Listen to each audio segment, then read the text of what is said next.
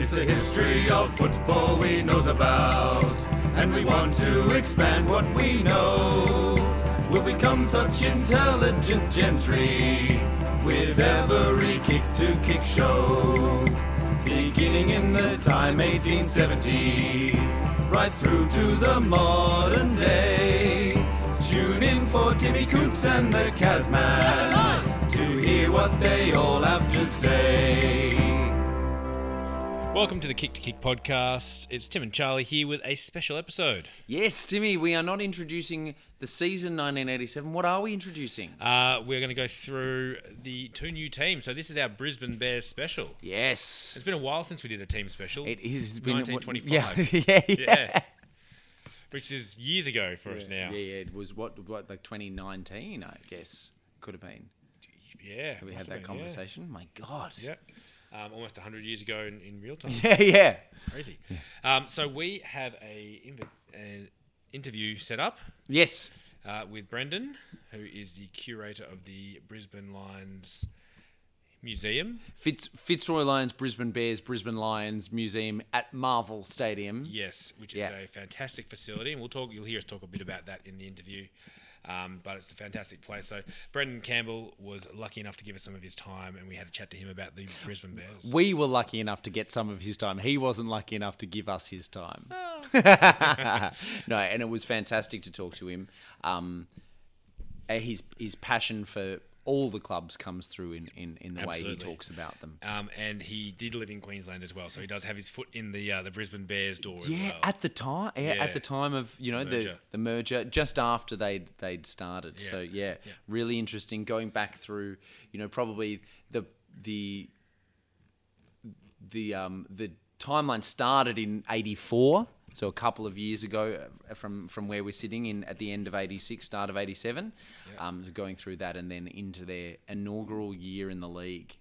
And it does put into perspective just how much they had to get through and put up with to become the team they are now. Yeah. So it was a great chat and lots of interesting insights from the man too. So looking forward to talking about the Brisbane Bears for a few years. Brisbane Bears. Yeah. All right, so here's the chat. We'll come back and chat to you as we wrap things up. Enjoy. Hey, Brendan. Sorry, I'm Charlie. Lovely to meet you. You too, Charlie. Thanks for the opportunity to speak to you today. And thanks for taking the time to talk to us. Yeah, we feel Brisbane Bears are often the team that gets overlooked and kind of missed, so we're very excited to talk to you about that. Yeah, not a problem. And Brendan, so your official role, you're the Fitzroy historian, aren't you?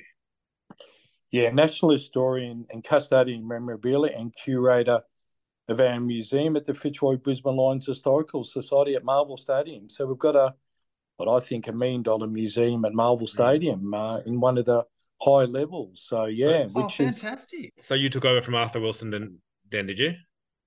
Yeah, well, I've been with Arthur since 1997 till the Bears the Lions, Fitzroy became Brisbane there. So we've been holding function since 97 and the museum opened up in 2011. Fantastic. Yeah. I've met Arthur Wilson once at the museum and had a chat to him and I've seen the facilities. It's so good. Yeah, we've really updated probably since the last time you've seen it there. So we've just got a massive amount of stuff in there and it's all changing as we speak there, but it's funny once we get in the podcast there.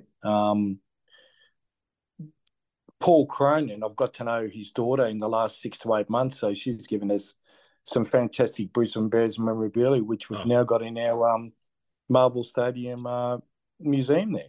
I can only imagine there'd be such a treasure trove that's just still out there in people's houses and stuff that you'd be trying to sort of get your hands on over time. People would be, passing away and then like stuff would be coming up and like, oh, would you be interested in that? Yeah. Yeah, look, my approach is I'm a very personal. I'd rather speak to somebody personally. So I've got to have my people skills right to convince people that I'm honest and we want to showcase the Brisbane Bears and Brisbane Lions memorabilia they've got in our museum. So it's, we just love to hear the people. I travel all around Victoria 12 months of the year to pick up memorabilia, put stuff on loan and people donate it as well. So, yeah. Yeah. Is there a similar setup in Brisbane? With it, do they have their museum or a Well, curator of history up there as well? yeah, we did send some of our stuff up there about a pre-season game before the Geelong game. Yeah, they've got a cabinet when you walk in the door at Springfield in their cafe area. So we've sent them a lot of really good Brisbane Bears, Fitzroy, and Brisbane Lions memorabilia that they've got in Nice. a cabinet up there. So we try to look after them as well. Oh, fantastic. I think it's so important. Like, obviously, those links are so strong in Victoria, and there's a lot of Fitzroy supporters who are still, now Brisbane supporters, but maybe Yep. there's those new people in Queensland who don't have that same connection to the history. So being able to build that in is such an important role that you've got running there. Yeah, look, we've got Brisbane Bears original jumpers from '87. We've got Oh, Fitzroy Premiership Cumberland and Fitzroy Cap from 1899. So we've cool. tried to give Brisbane a cross section of stuff there that people can walk in, even if they're not Brizzy Lions supporters or Bears supporters or Fitzroy and look, oh, geez, those colours look good. Yeah. Geez, someone put a lot of effort into that. Then maybe we'll get new supporters in the future. So it's really just my role here. Yeah. I do it selflessly. It costs me money to do it. I don't ask the club for any money. I do it all at love of my kind of love of the jumper, love of the club there. So I just do it because I love it. And Yeah. even if they did pay me to do it, I never take a cent off them because that means I'm a paid staff member. I'd rather be a dinky die kind of person that just does this for nothing. Yeah. It's Good on not you. me. Not me putting a big halo on my head. The only reason why I do it is because I want 80-year-old people to walk in, mainly ladies, and when they see a museum, they hug you at the end and they go, "Oh, if I die tomorrow, I'm going to die happy." That's the only reason why I do it. Oh, that's Yeah. amazing. And you would have just seen some incredible stuff and had been able to get your hands on some amazing stuff over the time as well. Yeah, look, we've got jumpers going back to 1898, Oh, 1906. We've got the who's who of memorabilia we have got in our museum. We're missing quite a bit of stuff, but of course. stuff's coming in all the time. We've got stuff Yeah. for another museum, believe it or Ah, not, yeah. but we just haven't got the room. Yeah, absolutely. Fantastic. So Well, let's get into some of these questions we have about Brisbane. So, can you tell us why was Brisbane chosen as an expansion team in, I guess, 1986? Well, I'll go right back to the start and I'll name drop Paul Cronin. Now, he's an important person.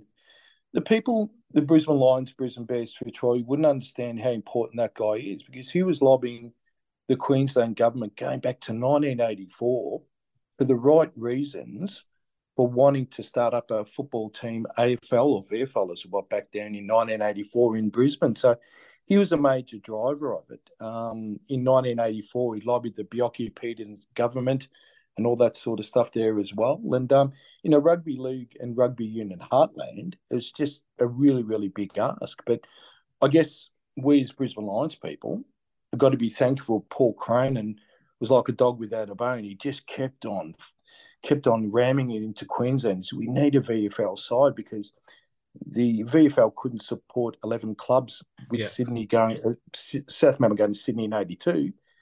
It just needed a national competition. And you look at guys like Alan Aylett and all those sort of guys in the past that really wanted the VFL to be a national competition. Michael Cronin. Paul Cronin was that man for Queensland. Without him, there's no Brisbane Lions, if you ask me. Yeah, okay. And he, of course, from the Sullivans fame, he was an actor, wasn't he? Yep.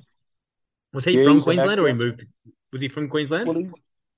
Well, he's from Melbourne, but many people don't know he was a very, very, very good gymnast back in the 1950s and 60s. So people wouldn't know that. But obviously your Mitre 10 ads, your Dave Sullivan, your Matlock Police, and your Solo One, just the perfect person to drive the VFL push into Queensland was Paul Cronin, definitely. Yeah, he had the face and the recognition for it. Yeah, oh, brilliant.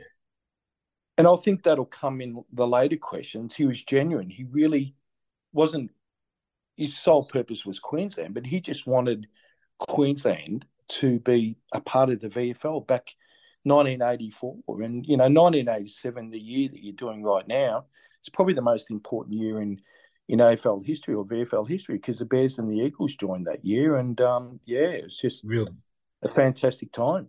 And do you think so? 84, when he started the process, that was the same year that Queensland and New South Wales combined to create the change from the NSWRL to the NRL, wasn't it? So, correct. Do you think there was a little bit of that in his thinking too, of being like, okay, that's now becoming a national league. Let's get in early and try and get into the VFL while it's not in the sort of infancy of a national league. Most definitely. I think Paul Cronin, being a Melburnian, an expat Melburnian, with his business interest in Queensland, definitely he wanted the game to flourish in Queensland more than anyone else. And we'll probably discuss a little bit later, if you like, the people that wanted to put up their hands up to be the consortium to start up the Brisbane Bears in '87. But you're right there. His interests were genuine. Yeah. And as I said, he was like a dog without a bone. He didn't want to let it go. So definitely. And people see the Brisbane Lions now. They're going through a really, really good process at the moment with Chris Fagan and all those triple premiership years. But really, you've got to go back to the start. And that's where it all happened in 84 and 87 when it came into fruition. So that's really, really, you've got to pay homage to people like Paul Cronin and guys that come into the Bears like Roger Merritt, because without Merritt and without Cronin, you don't have a Brisbane Lions, because I believe they would have folded before then, and they did many times almost. And I mean, it also, as you said, is a massive credit to him, because it would have been far easier for the VFL at the time to move one of the existing clubs. There were so many of them who were, almost in administration. There was so many talk about the VFL shifting someone up there. It would have been far easier for them to do that. Obviously push for that to happen. How do you think he got that over the line rather than moving it? Like, surely that would have been an easier thing to do. His thoughts were genuine. I think, obviously, my Fitzroy Football Club virtually signed the deal to go to Brisbane in 1987. You had Alan Bond, who, famous Alan Bond there. I forget when he got to court with his company there. He wanted Richmond to play half their games in Brisbane there as well. So I guess when you look at it, and Kevin Bartlett was a key person there in talking Bond out of doing that. So, and you've also got overtures for North Melbourne were happening at the time there. And you're right, it would have been far easier to move like South Melbourne to the Sydney Swans in 1982. It would have been far easier to say, okay, Fitzroy, you're going up, Richmond, you're going up, you only play half your games. But it's a blank canvas when you started up there. It's a Queensland club, even though the clubs only gave three of their, I wouldn't say their worst players, but they gave three of the lower list players as a start up to the Brisbane Bears there. But I think Cronin's was genuine, whereas all the other consortiums there were maybe, and correct me if I'm wrong, they're only maybe interested in having it in their back pocket as I own this or I own that. Yeah. But Cronin, 3 or 4 years, just dogged determination, wanted the Queensland to have its own side. And you're right. It feels like, and same thing. I'm not 100% sure, but for a lot of people, it would have purely been a financial decision. If that was to move, they would only be moving because the VFL were going to give them money or whatever it was. So, or an ego thing, right? That's correct, Dan. Look, Sydney's been, South Melbourne have been in Sydney since 1982, but they had really, really humble beginnings at Sydney in 82 onwards when they eventually became a powerhouse. But geez, I tell you what, I'd say Brisbane would be a lot worse than that, because the conditions at Crow were far inferior to the SCG. So it's a remarkable thing to get it up and running in 87, because really it all came together in about 3 or 4 months when Cronin got that go-ahead. So mate, just slap, you're in the VFL. So So what I'm hearing, Brendan, is that Paul Cronin is the father of Brisbane football. Is he given the credit that he deserves with the club? I know there's the Merit medal. So you talk about Roger Merritt. I know he's the best and fairest medal is named after him and Kevin Murray. Yeah. But does Paul Cronin get the credit he deserves? I don't think he gets a credit at all. And I think No. I'm going to say this off the record and on the record that Chris Gase deserves a lot of praise as well. I mean, I guess him pumping in money to Cronin's consortium from Quintex. I mean, he pumped in all the money to get the club moving, belting Carrara, and probably we'll discuss a bit later about why they didn't go to Brizzy first. Yeah. But, you know, for a guy that's very much maligned, Chris Gase, if he hadn't have put all that money in and joined Cronin after he got the consortium through in September, October 1986, there wouldn't be any Brisbane Bears. Yeah. Yeah. It's funny, you just mentioned Bondi too, like two guys who, have a Much maligned. very checkered history, but 83, America's Cup and the Brisbane Bears, they've left behind a couple of good things as well. They certainly did. They certainly did. Yeah. So can you tell us then a bit about the identity? So we got the license handed, I think it was October, and then December 3rd, there was a big press conference called, and the name and the colours were announced. Why the Bears? Well, I think Paul Cronin said in an interview at the time, you may have seen it there, that they wanted an animal of Australian domicile. So I guess calling a club the Koalas wouldn't be great. You can't say, if you're in the cheer squad, go the Koalas, go the Koalas. Yeah, I guess Bears was the kind of closest thing, even though Bears, I know North Sydney Bears were in the NRL, and the Bears is more a logo for US football and basketball and all that sort of stuff. But yeah, they're actually a koala there. So branded as the Bears. So as I said, it is what it is. They had to find sort of a moniker for the Brisbane side, and Bears it was about a koala, which was an animal there, marsupial that's only in Australia. So. Oh yeah, I mean, we already had the kangaroos, didn't we? And Bears sounds a bit better than the emus for sure. Certainly does. Yeah. Or the quokkas or something like that. It's not quite the same.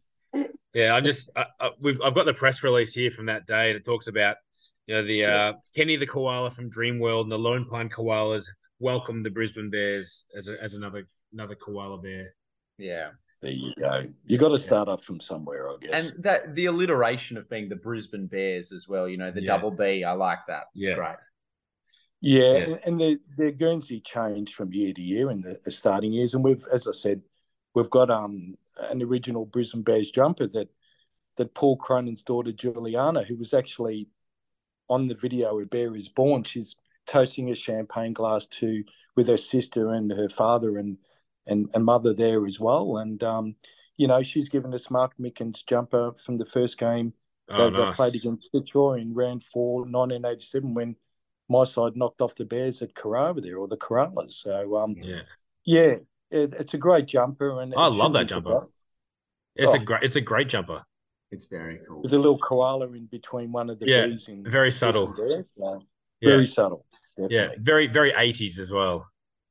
Very 80s. And you know what? It comes back to haunt us, or to help us there when we have the rounds where they wear the old football jumpers there as well. So it has come into vogue a couple of times in the last 10 to 15 years in retro round as well. It looks quite good. And I actually noticed the AFLW Brisbane team wore, I think, the 89 colours on the weekend against Adelaide. They did. They certainly did, and got over the line by 2 points, which is a pretty good result there. Yeah, so, very good result. And Starcevic is signed for another 2 years, so I reckon he's a life member already, I reckon. Yeah, so that's a little thing I guess they've done to honour the Bears, but there's not many things. I might circle back to that later on. Can you tell us what were the big struggles in setting up the club? Well, I guess starting off the Brisbane Bears, ground was a problem. I think Cronin did try to get Boondall. Me being an ex-Brizzy boy, I mean, I spent 5 years in Brizzy in the 90s and the 2000s, and they tried to get Boondall up and running. But I guess they felt backlash from the Queensland government there, that they try to get, I don't know if they tried to get in the Gabba, but that was one of the biggest hurdles, getting a ground. And, within 6 months to go or 5 months to go, they didn't have a ground to play on. You're appearing in the VFL in 1987 in 3 or 4 months' time, and you haven't got a ground. So I think that was one of the problems. Also, the list. Where do you get your players from? Which clubs are going to give up 3 players and which 3 players they are? So for a club coming into the VFL, you've got no, home ground. And, Carrara, you'll probably discuss that a bit better. 2 main reasons were no infrastructure, no ground, and no players. So they're 3 pretty big things if you're starting off a new VFL franchise. And it's amazing to think, that those were in the days where the VFL really didn't have the money and the wherewithal that they do now. And those, clubs are still talking about, the expansion clubs are still talking about the fact that those are the issues that they struggle with. But we're talking about $1 billion industry now as compared to what it was then. So you can only imagine what they were facing. Yeah, look, the Tasmanian Consortium, whether that gets in or not, and the Power when they came in, replacing Mike Fitzroy in 97, and also the Gold Coast Suns and the GWS Giants, their problems would be a minuscule of what the Brisbane Bears were. Because you look at the West Coast, at least they had the waffle to gain their place from, and they were pretty well competitive from day one. Where did Queensland go, there was no academy in Brisbane in 87. No. Academy, gosh, there was nothing. 6 months to go, no ground, no players, and no infrastructure. There you go. Whereas, your GWS and your Gold Coast Suns come in, everything's pretty well mapped out, and GWS are Power, but obviously the Suns are still struggling there after quite a few rebuilds. But Brisbane, we're at the middle of the Atlantic Ocean on a pontoon, and their name was Wilson, and Tom Hanks is saying Wilson. That's what the Brisbane was in 87. People just say the bad news Bears, they were shocking, but my gosh, they got no support. No. And as you were saying earlier, there was this push for other clubs to help out, but they sort of, they did and they didn't really, didn't they? Like it was that. The articles here was saying one of the guys that one of the clubs handed over was living in England at the time that they handed him across. Yeah, well, that's a bit of a continent change. But you're right. If you're an AFL club, what's going to give you the inkling to give them 2 or 3 good players? That's the thing. It's all self-preservation when you get down to it. But they really got, I wouldn't say champions. It wasn't until the following year when Roger Merritt came across from Essendon, and a couple of years later, Scott McIver came from Fitzroy. But they did have a pretty good nucleus of players with, your Brad Hardy and your Warwick Kappas, Mark Williams, and stuff like that. So so you had decent players coming in, but not enough of them. Yeah. And probably not enough younger players to fill the bottom end. Because you look at the first season, it actually wasn't that bad comparatively. Yeah, well, they won their first 2 games. Yeah, so, exactly. But you look at. I was going to say subsequent years they kind of fell apart a bit. But that first year I think was a massive success if you look at it as a whole, and all the conditions you said they had to put up with. Yeah, definitely. There, where Crow can be taken apart in 4 or 5 hours with temporary stands and porta boxes there for their club rooms and all that sort of stuff. You're right. They did get a lot of aging champions, or not champions, like Malcolm McCarthy from Hawthorn, but they did get a sprinkling of very, very good players. But back in those days, clubs weren't thinking of youth and the future there. They were just trying to win games. So it was very, very difficult. Very, very difficult. So obviously they played games at Carrara on the Gold Coast, not Brisbane. That was because they couldn't find another ground. Was that the main reason? I reckon one main reason was it suited Chris Gase, because Chris Gase, the majority of his business ventures were in on the Gold Coast. So I think he was quite happy for Brisbane not to go into Brisbane City itself. Not that they had a ground anyway, but it kind of suited Chris Gase there to be based on the Gold Coast there. Lots of he had the hotel, didn't he? He certainly did. So and he had other business interests and ventures in the Gold Coast. So it kind of suited him. Yeah. Possibly. And then, mate, lack of options. Where are we going? Queensland not really interested in getting us into the Gabba. Queensland didn't have any other major sporting venues, Yeah. and Carrara pops up and, Chris goes, oh, that sounds all right, and stuff like that. And I just think they ran out of options and they had to quickly choose somewhere. And as I said, not the thing you want to take into account of there when you're starting off. You haven't got a ground. So Yeah. So in terms of Scasey, how involved, apart from that big ticket stuff, how involved was he in like the decision making within the say the football operations of the club, or not really? He was just the money behind the scenes. I reckon he was the money behind the scenes. I think he only really got involved when there were 4 or 5 players or 6 players that the CEO and the side of the club said couldn't be dropped, like your Warwick Kappas, your Brad Hardys, your Choco Williams, and so forth. There's a couple of others saying that they couldn't be dropped. And Peter Knights is in a situation where he's going, well, hold on.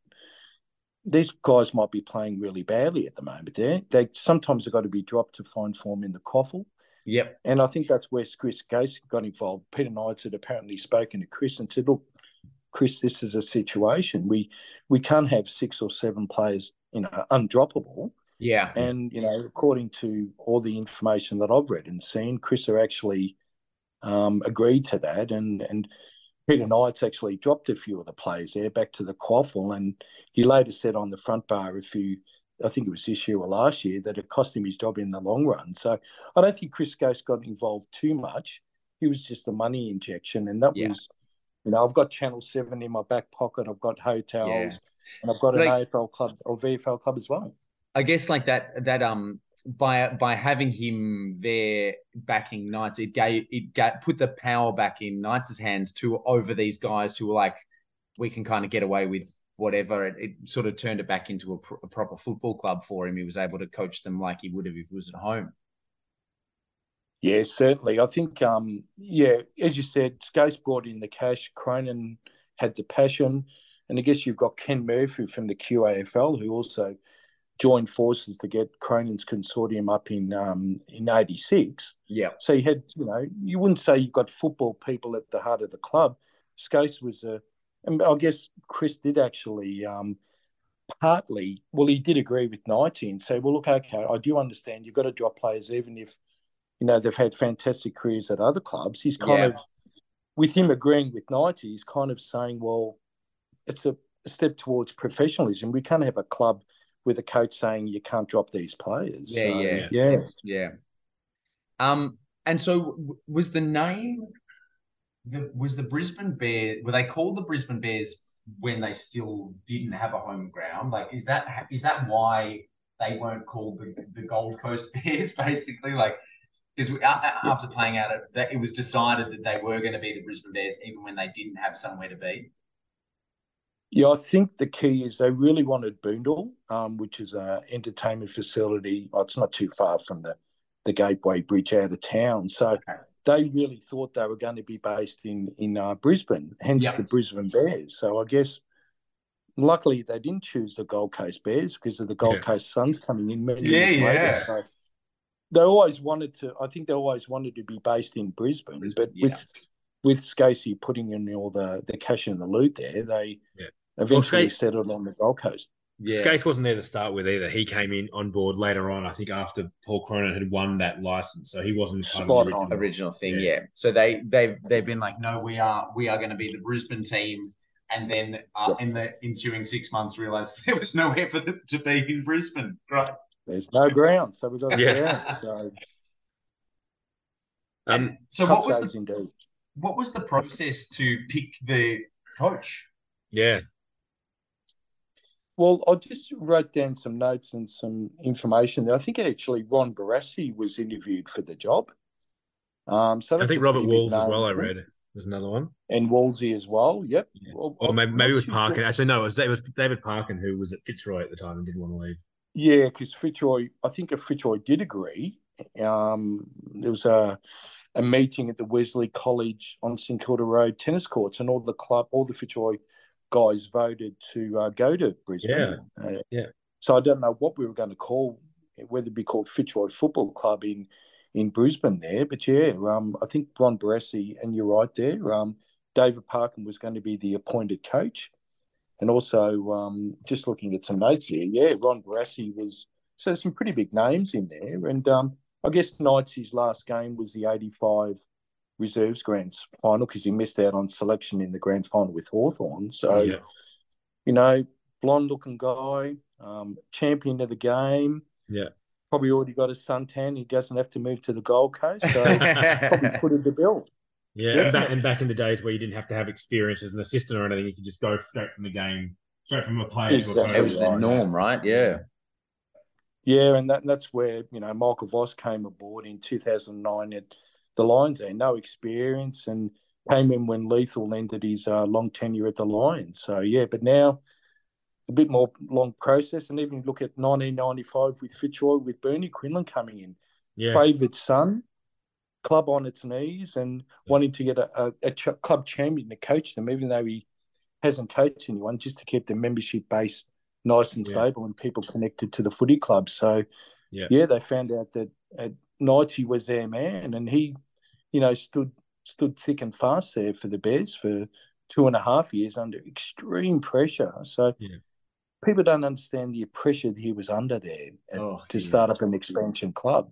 Yeah, and and like Paul Cronin, he probably doesn't get the credit he deserves either. Knightsy certainly doesn't. I mean, you know, we always look to the present and how the Lions are going now, but you know, the Bears really started to become a power, I believe, in 1991 when Scott Clayton and Robert Walls came into the club.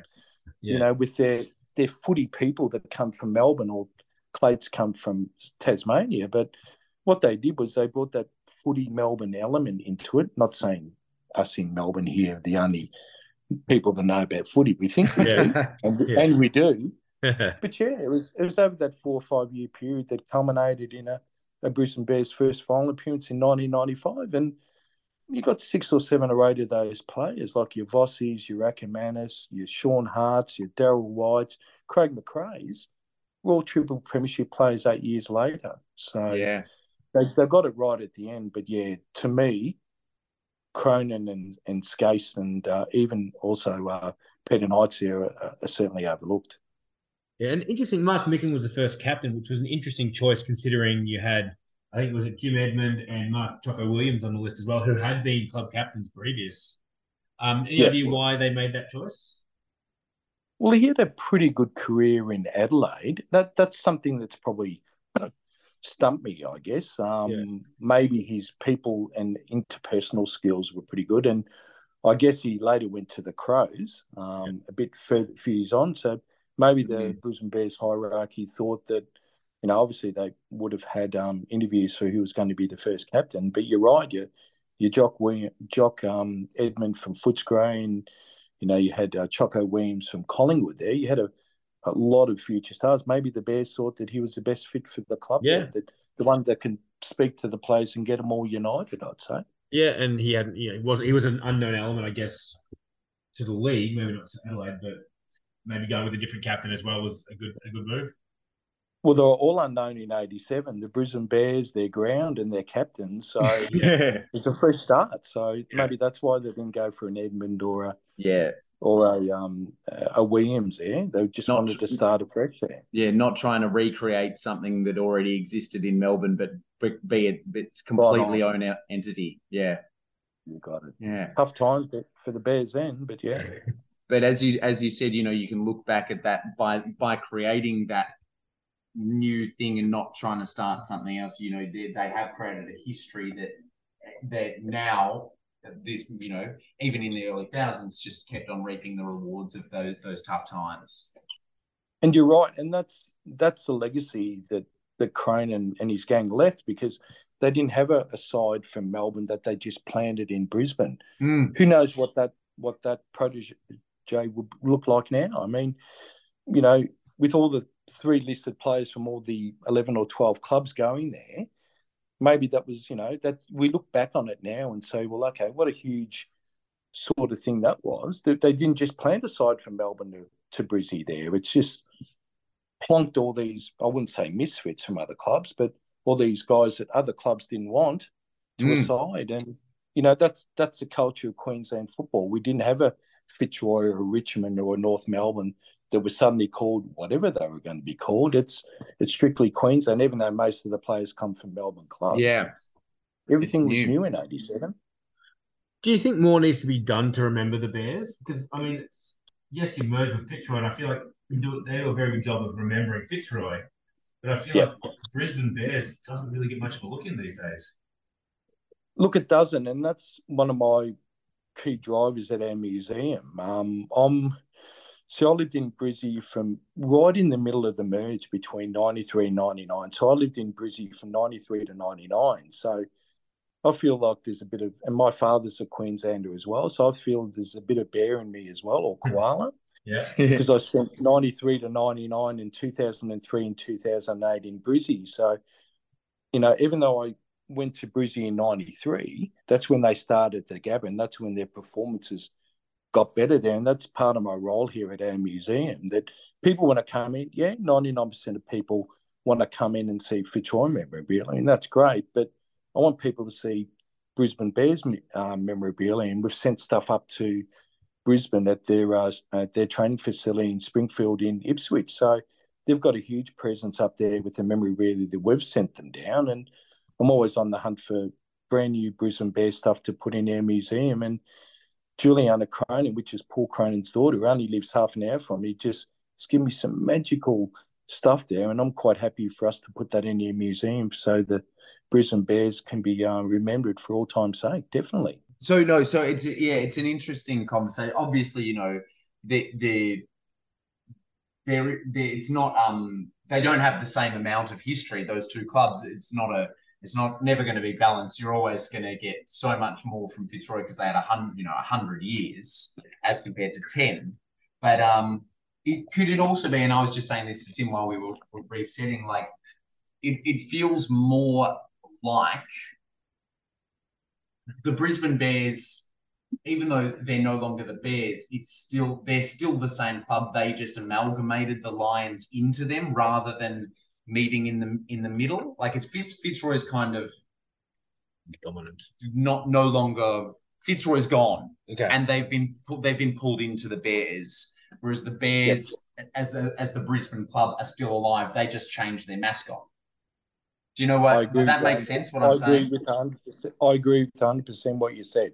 Yeah. Brisbane Lions are the Brisbane Bears rebranded. Yeah. And you've got that Fitzroy element, not with the jumper, with the Lions, because they did change from the Bears or Koalas to the Fitzroy Football Club. So without Fitzroy, there wouldn't be a Lion. But you're right there. The Brisbane Bears were rebranded as the Brisbane Lions there. So, it's the same list, even though Brisbane Lions got 8 players from Fitzroy at the end of 1996. It's essentially a Brisbane side. Yeah. They don't have to be remembered in the same way because they still exist. It's that. Exactly right. It's that kind of romantic thing that I'm really happy that you've done this podcast about 87 Brisbane Bears. It's that romantic thing that, there are people that did follow the Brisbane Bears that are really, really unhappy with becoming Lions. Yeah. And, and there are a lot of Fitzroy people that aren't happy, being part of the Brisbane Bears, Brisbane Lions. So you're right there. It's that 10-year history. And I think it's more romanticism for me because the club started off with nothing, whereas your West Coast Eagles got a lead in with the Waffle, and your Gold Coast Suns and your GWS and Tasmania are pretty well looked after with draft concessions. And when people say bad news Bears, I get a bit, the hair on the back of my hand stands up a little bit because what do you expect with not a lot of support given to them. So it really was the Wild West, wasn't it? It was just get thrown in the deep end and see if you swim. Yep. And 87 to 2023, 24, they're still around, and they've had some hard times, definitely in the 80s and 90s there, but they've risen to be a power, and that's fantastic for Queensland. That's also spawned the Gold Coast Suns there as well. So who'd have thought in mid 1986 that have 2 VFL sides, AFL sides in the AFL competition? That pipe dream back in the mid 80s. It's unbelievable. Absolutely. Yeah, so Charlie and I have been doing this podcast since we started the 1897 season, and there's so many great books on the history of all the other clubs, but Brisbane Bears don't have one. There was a stage there a few years ago we actually put a submission in to try to write one for the Brisbane Bears. We felt they need one. People need to know the history of it. We were told there's not a market there for that story. And I think it needs to be told. Definitely. I think there was a small paperback book that was brought out, or it would have been maybe over 20 years ago. It was like a paperback book there, and it was an ode to the Brisbane Bears before they came to Brisbane Lions. So there is a small publication out there circling. I think I've got it somewhere in my archives at home there. But you're right there. That'd make fantastic. And Fitzroy, there's been 5 or 6 books written on the demise of the Fitzroy Football Club, and 0 for Brisbane. So there's definitely a market. And especially while all the players are still around. I know Mark Mickens, all the players are still there. Have those stories. And that was great because we did send a lot of memorabilia up to Springfield when Brisbane Lions played Geelong in a pre-season game early this year. And on the night, I think you had Mark Williams, Choco was there, and Michael Voss, and a lot of other Foundation Brisbane Bears were there in '87 and that night game early this year. And they just looked at the cabinet going, wow, and all that stuff from 87 and 90s that we gave them for their cabinets. It's just all those guys were just, and then they all get together as a group, and you see them wearing their old Brisbane Bears. I think Choco Williams has got an old cardigan, which, my gosh, you wouldn't wear it now, but at the time it was fantastic. So it looks like a what do you call it, a dressing gown or a short dressing gown, but that's the stuff we need to celebrate. As we all get older, we've all got a passion for clubs, and it was David and Goliath there for Brisbane in '87. You're just thrown into the Atlantic Ocean with sharks circling, and just swim if you want to survive. So right. And they've done more than survive. They've absolutely thrived. They have there, and all thanks to people say, oh, you're giving kudos to Skase there, but without Skase and Cronin and Ken Murphy, the QAFL, I mean, there wouldn't be any Brisbane Lions nowadays. So they've really done a good job in getting a foothold into the VFL back in those days. And, we all got to come from somewhere, and that's where Brisbane Bears came from. Yeah. There's a few others here we should probably mention. Mark McClure was the assistant coach. Jim Sewell was there. Shane O'Sullivan was also quite a big player, wasn't he?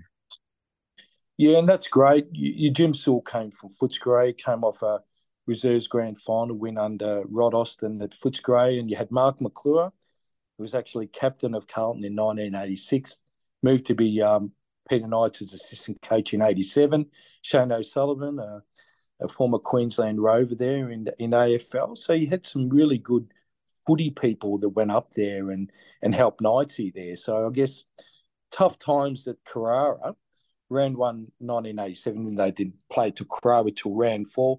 The first 3 games they played away, which is unbelievable. But you're right, your McClure and your Sewell and your O'Sullivans going up to help Peter Knights kept a little bit of stability to the club because you've got football people there. So, that was a good get those guys up there, definitely.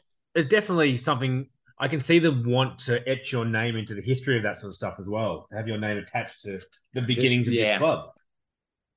Definitely. And Mark McClure has said so many times on Open Mic and a few other shows that it was a fantastic experience for him. So he could have possibly gone on the Carlton board in '87, the year he retired in '86. But he said, you know what? It's a new club. I'm going to get up there, roll my hands up. And he said it's the best thing, one of the best things he ever done. Yeah.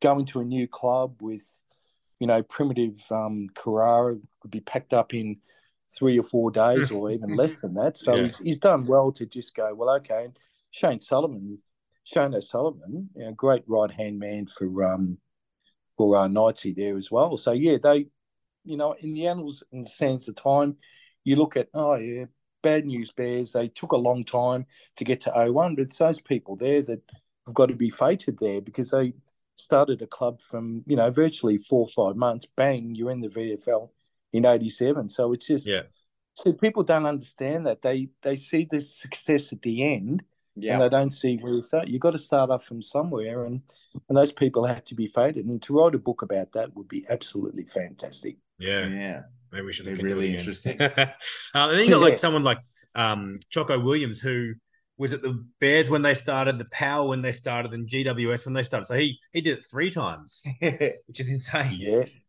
definitely right. Comfortable at Collingwood '87, Brisbane Bear in '87. And started off with the Power as well, GWS. So a guy that just loves going to a new club and sinking his teeth in. So and people, the average footy supporter won't remember that he's gone into an unknown in 3 clubs there. I mean, I guess Port Power was a little bit easier and GWS with the money in the draft concessions, but mate, to go to Brisbane in '87, that was a huge thing. And he's smiling on the day with Brad Hardy and all the other guys saying, mate, where do I sign? I'm here. I want to be part of history. And he was. He was a great Brisbane Bears player for 3 or 4 years. So Very nice. Well, thank you for your time, Brendan. Do you want to plug the museum a little bit more? Yeah. Is it open at the moment? Is it open over summer? Well, it is. What people can do is they can go into my Facebook page there, Fitzroy Brisbane Lions Historical Society. We've got an inbox, and I only work a Michael Voss torpedo punt away from Marvel Stadium in Docklands. So people can just pop me in the inbox there, and I'll just come into work that day and show them around at lunchtime or before work or after work. So they get a personal tour, and when they walk in those doors, they just look at it and go, "What?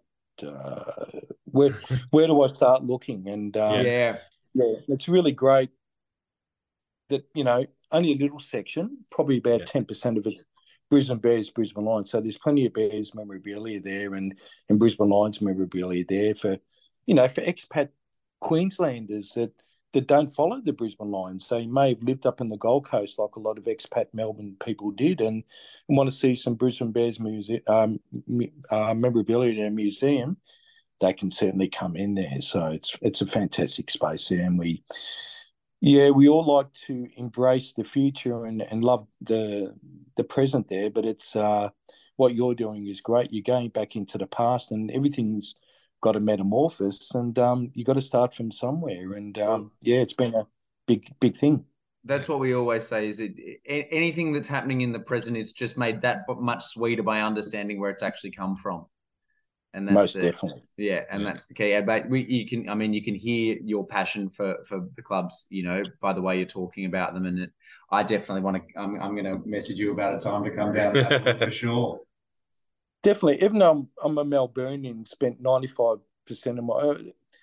I just lived in Brisbane for 5 years in the 1990s, and from 93 to 99, I lived in Brizzy. And even though I was a dinky dive Fitzroy supporter, I didn't miss a Gabba game. I was just so enthralled by your Nathan Buckleys and your Vossies and all those premiership players. You knew something was brewing because they were getting better every week, every year. And, 8 years later, they've won their 3rd premiership. So, and the Gabba is just an amazing place now, and it's going to be rebuilt for the Brizzy Olympics. But to see what the Gabba was like in 1993 with the dog track, to watch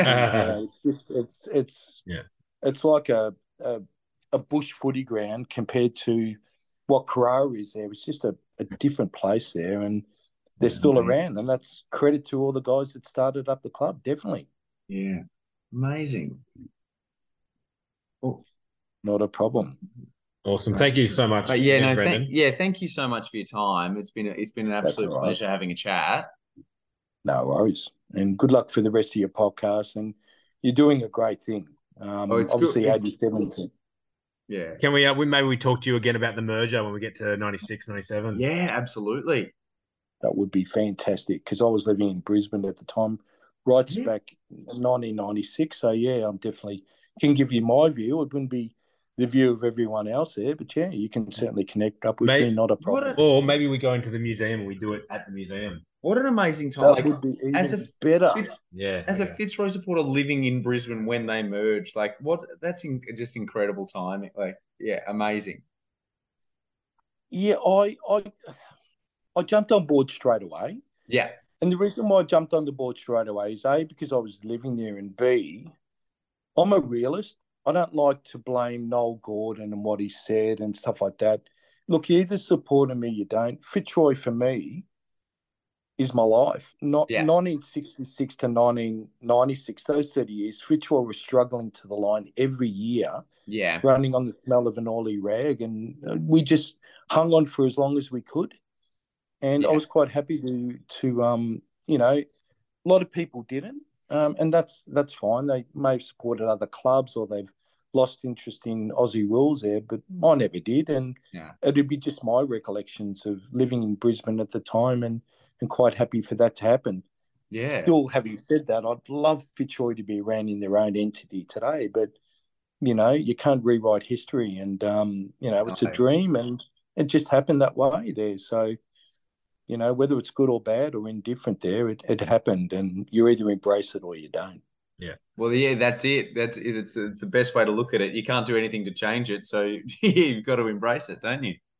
That's right. And thanks for your time today. Really. No, thank you. No, yeah, no, it's 1987 was fantastic there. As you said, a great period for the VFL with the Bears and Eagles coming in, and it's just well done. And if you need me in the future, not a problem. And we can definitely do the merge there in the museum. It'll be a fantastic backdrop to your podcast. That'd be great. Cheers, mate. Thanks so much, and have a great night. You too, Tim and Charlie, and all the best there. Thank you. Cheers. Bye. What a lovely chat that was, Charlie. It was fantastic, wasn't it? I think a really interesting part of that conversation is like, where's the time spent on the Bears? Yeah. And I think that conversation we had with Brendan about the fact that the Brisbane Bears are still an entity. They've just turned into the Lions, whereas Fitzroy is gone. Is a really interesting sort of way of looking at it. Yeah, yet we celebrate the history of the Lions, not the Bears. No, because and I think more does need to be done to celebrate the history of the Bears, because the Bears don't exist, but the Brisbane team exists. Yes. They've just changed their name. Yes. So it's sort of Brisbane Bears are a continuation. Sorry, the Brisbane Lions are a continuation of the Brisbane Bears, whereas the Fitzroy Lions have sort of stopped. Yeah. They moved a lot further. So it was a really interesting chat, and really interesting to hear about some of those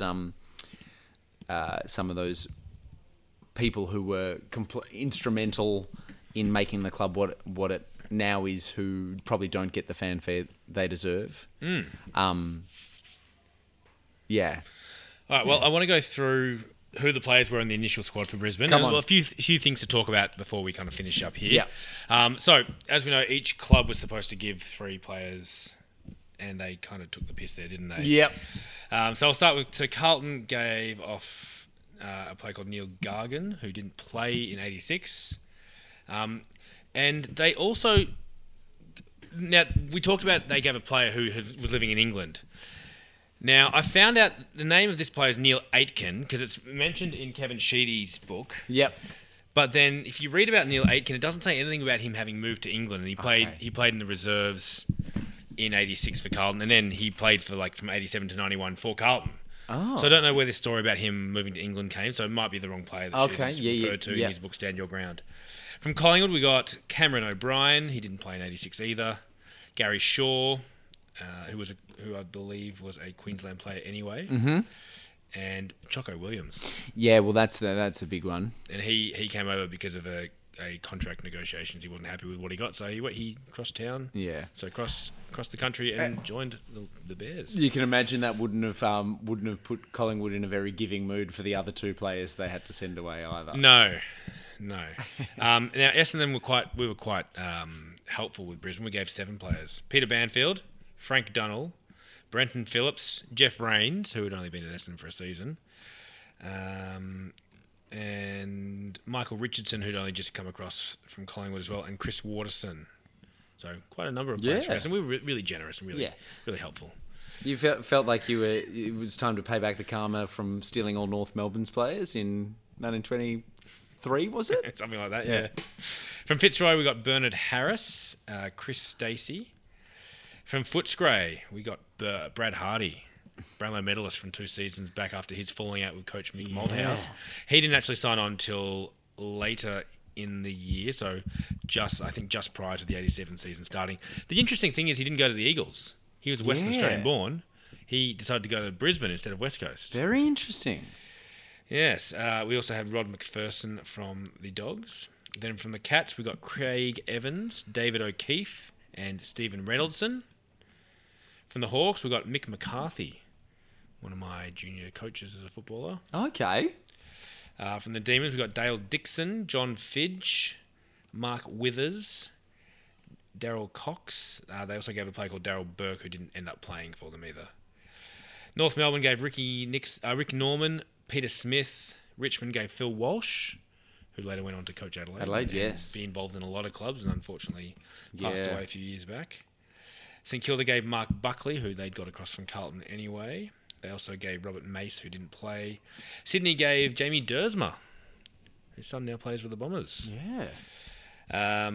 Jim Edmond came from Sydney as well. He'd had one... So he was a former captain from the Dogs. Yep. We talked a bit about him in the interview, and he had then had a season with the Swans before coming up. Mike the Fridge Roberts as well, later to go on and play with North Melbourne and win a few flags. They're all the players who came from the VFL. Then we got a few players from the Sandful. Yep. So from North Adelaide, we got Matthew Campbell. From Glenelg, Adam Garton. From Port Adelaide, we got Ben Harris and Stephen Williams, who's actually Mark Williams' brother. Oh. Yeah. They got to play together. Play together, yeah. Son of Foss Williams. There you go. So they played a season. From Norwood, we got Neil Hine. From West Adelaide, Mark Micken, who ended up being the first captain. From the Waffle, from WA, we got Ken Judge coming across from East Fremantle. We know he'd been with Hawthorn as well and won some flags. It does, yeah, amazing. It does seem interesting that anyone would leave the Waffle when West Coast are coming in also. So, like, you'd think that would be the place to go if you wanted to join the VFL. Yeah. Yeah. And then you got a few Queenslanders who signed as well. So Tony Beckett from the club Maine, Darren Carlson from Southport, Michael Gibson from Coorparoo, who had played some games at Fitzroy, Alan Gifford from Sherwood, Stuart Glascott from Southport, Mark Housley from Kedron, who didn't play, nor did these players play. We got Andrew Martin from Windsor, Zilmore, Ross McIver from Willsbane Grange, and Greg Page. So they were all on the list but didn't play. Yeah, yeah. And that kind of rounds out the squad. Amazing to think of those names. I mean, you've got some absolute superstars in there. You've got your Choco Williams, your Brad Hardy, Jim Edmond, who's probably getting toward the end of his career at this stage. But Jeff you Rains. know, no draft concessions, no forced, number one pick in the draft. That's it. No, like give every club give them a great veteran sort of situation going on. It was very much they were sink or swim. Yeah, the Wild Wild West. That term was thrown around a few times. Let's just have a quick look. So their first game, and we won't go into it too much because we'll talk about that properly. But you can usually do the age. So the youngest player playing for Brisbane in their first game was 20 years old. Yeah, okay. But majority of them were at least 24 years or over. Yeah, okay. Yeah, the oldest being Jeff Rains at 30 years old. So yeah, they were stacked with players that had been around the traps that other clubs had decided weren't working for them. Yep. Cool. Now, I just want to take you through to finish off a few of the practice games they played. Okay. So they played, I think, 4 or 5 practice games leading just up. to get their eye in. Just to get their get a bit of fitness like you always do.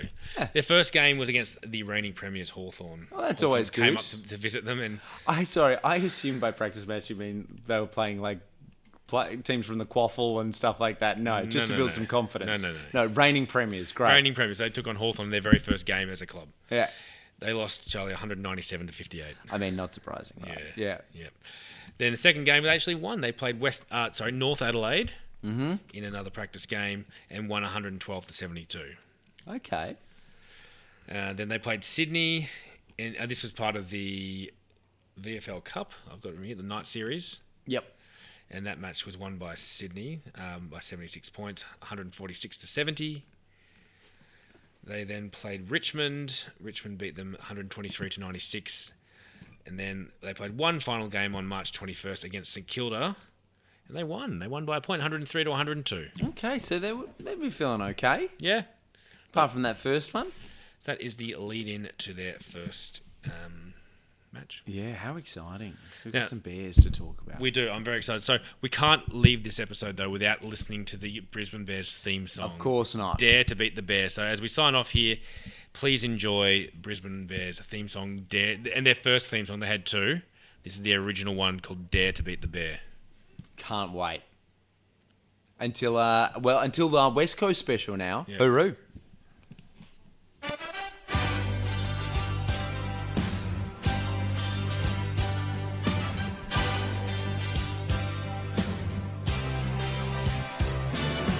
What do we say when we run out to play? Dare to beat the bear. What do we say when we run our way? Dare to beat the bear.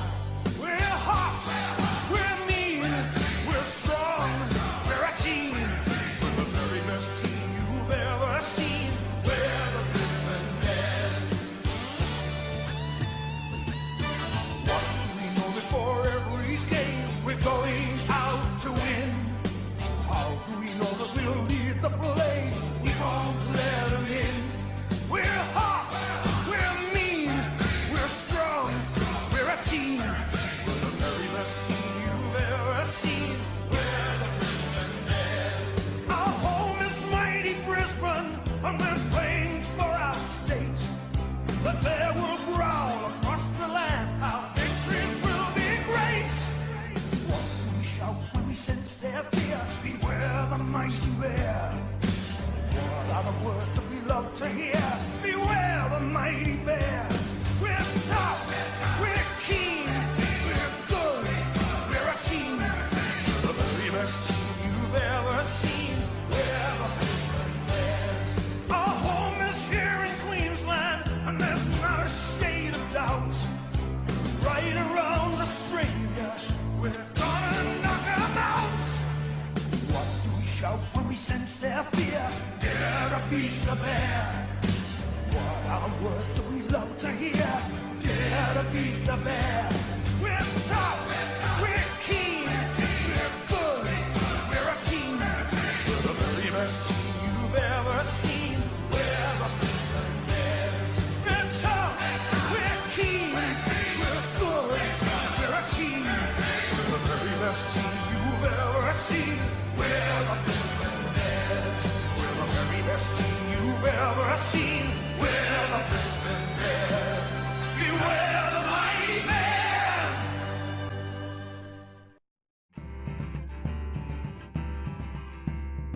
To find out more about the Kick to Kick team and the sources we use, visit our website www.kicktokickpodcast.com. You can contact us via email at kicktokickpodcast@gmail.com or find us on Twitter and Instagram under @KickToKickPod. Thanks so much for listening.